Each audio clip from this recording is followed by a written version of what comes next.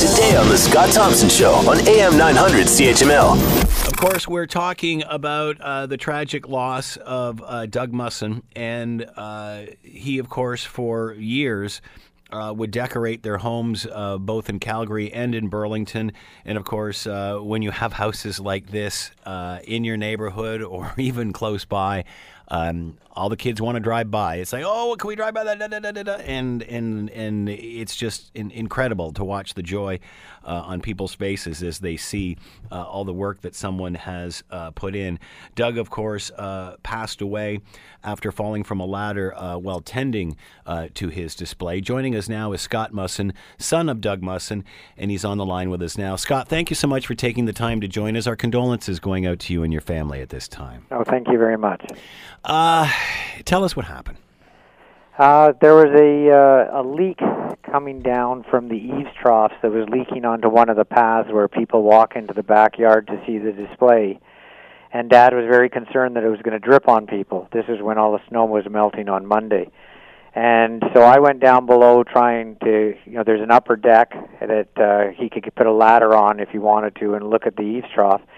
And I was down below trying to figure out where the water was coming from.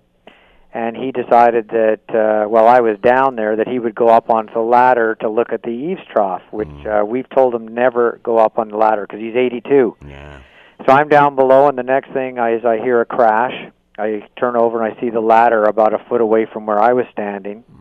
I yelled for my dad, see if he's okay, because I knew he was up on the upper deck, and I couldn't see him there. And then I turned to my right, and he was lying on the ground right next to me. So when did the actual accident happen? It was around 3:30 on Monday.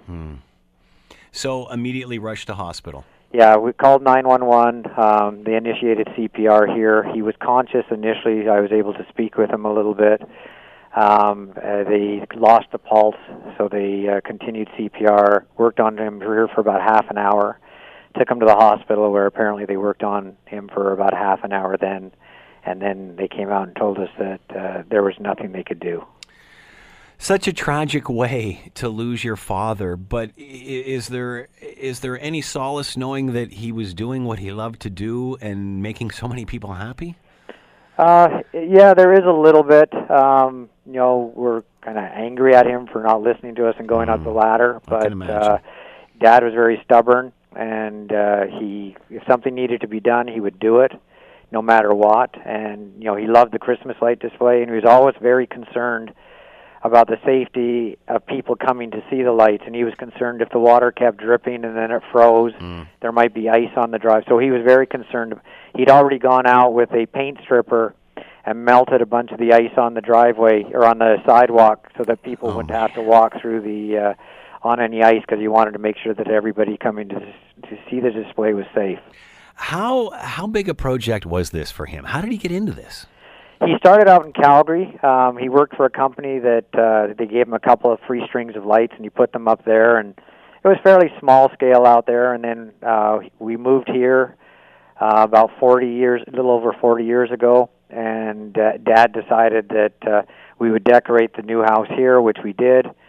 Didn't do it on a big scale, but gradually we started adding to it. And when we started seeing people coming and stopping to see the display, it kind of made us think, people kind of like this, and it makes them smile, so let's make it bigger. So we kept adding. So it never started out big. It wasn't like it was big all of a sudden. Just every year we've added something to it. And talk about the response from the community when they would see this display.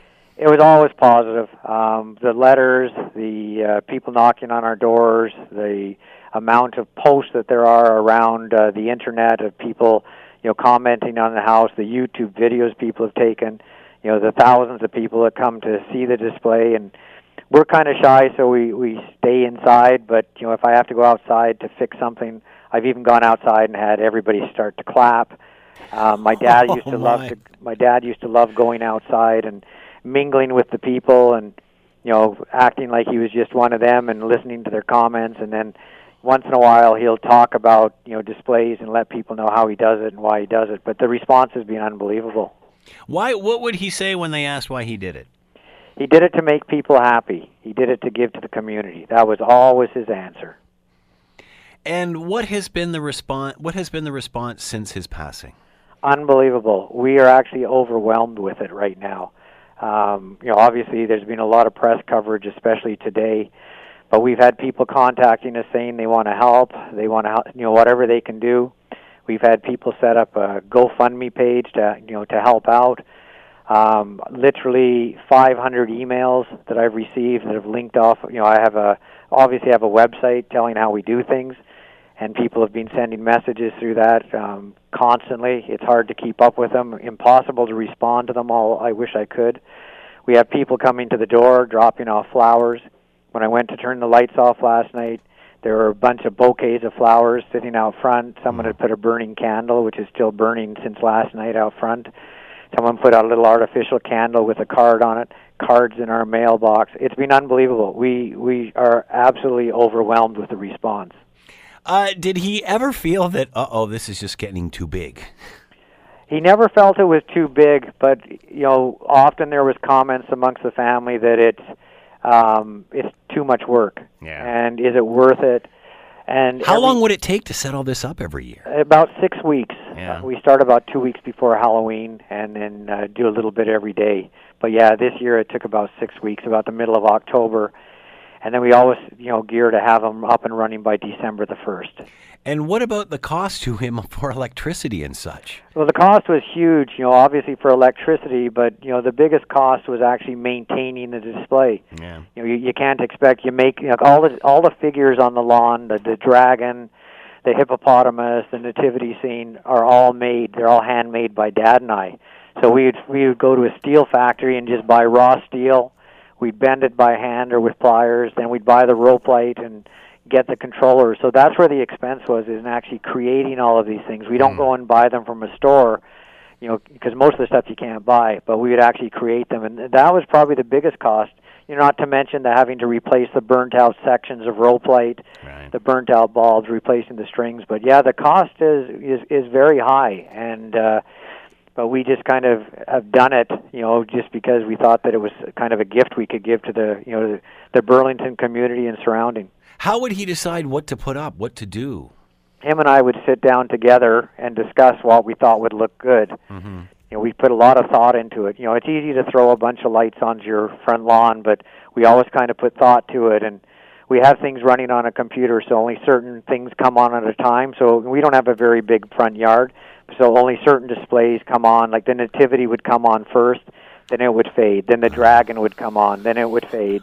Then the tree would come on, and it would fade. And then for the last 20 seconds, everything comes on at once, just to give that last blast of how much stuff there is.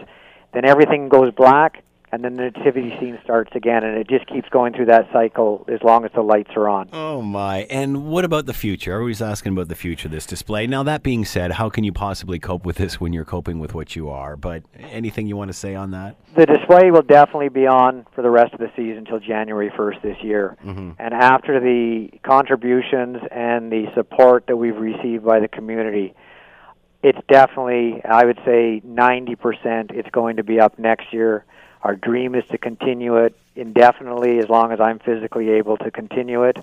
I had a heart attack 2 years ago, so I have to take things slow, which is why I do a little bit every day. Mm-hmm. But when we realize how many people from the community are dependent on it, and it makes them happy, I just can't believe. They're not just little short emails that say thank you. They're big, long emails explaining their tradition. And wow. And how you've touched them. And how we've touched them, and that makes it real hard to stop. What about a GoFundMe page? Give us details on how people can help. There is a GoFundMe page that if you go to GoFundMe and you just search for Musson Christmas lights, you'll find it. There's actually, apparently there's been 4 of them set up. I'm aware of 2 of them. There was one set up by somebody by the name of Nikki. That was the biggest one and the first one set up. She realized that somebody by the name of Elizabeth had set one up as well. Elizabeth is somebody that knew our family. She set one up. So Nikki decided that what she would do is to allow people to focus on Elizabeth's GoFundMe page. Nikki has shut hers down from taking any more donations. Okay. And actually from hers it actually links to the person by the name of Elizabeth. There's a couple of very small ones on there.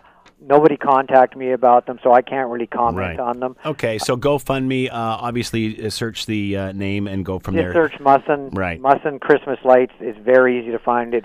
You'll pull up all of them, and like I said, the two from Elizabeth, and the main one right now, I guess, because Nikki has shut hers down, is the Elizabeth one, and we're so thankful for these people. It's not something that we wanted or something that we asked for, but it's certainly something that is definitely going to help, and it's taken the sting off of what we're going. We're very numb right now, and it has definitely taken the sting off of things. Scott Musson, thank you very much for taking the time, and again, our condolences going out to your family. Thank you. And thank you very much for calling. Want to hear more? Download the podcast on iTunes or Google Play and listen to The Scott Thompson Show weekdays from noon to 3 on AM 900 CHML.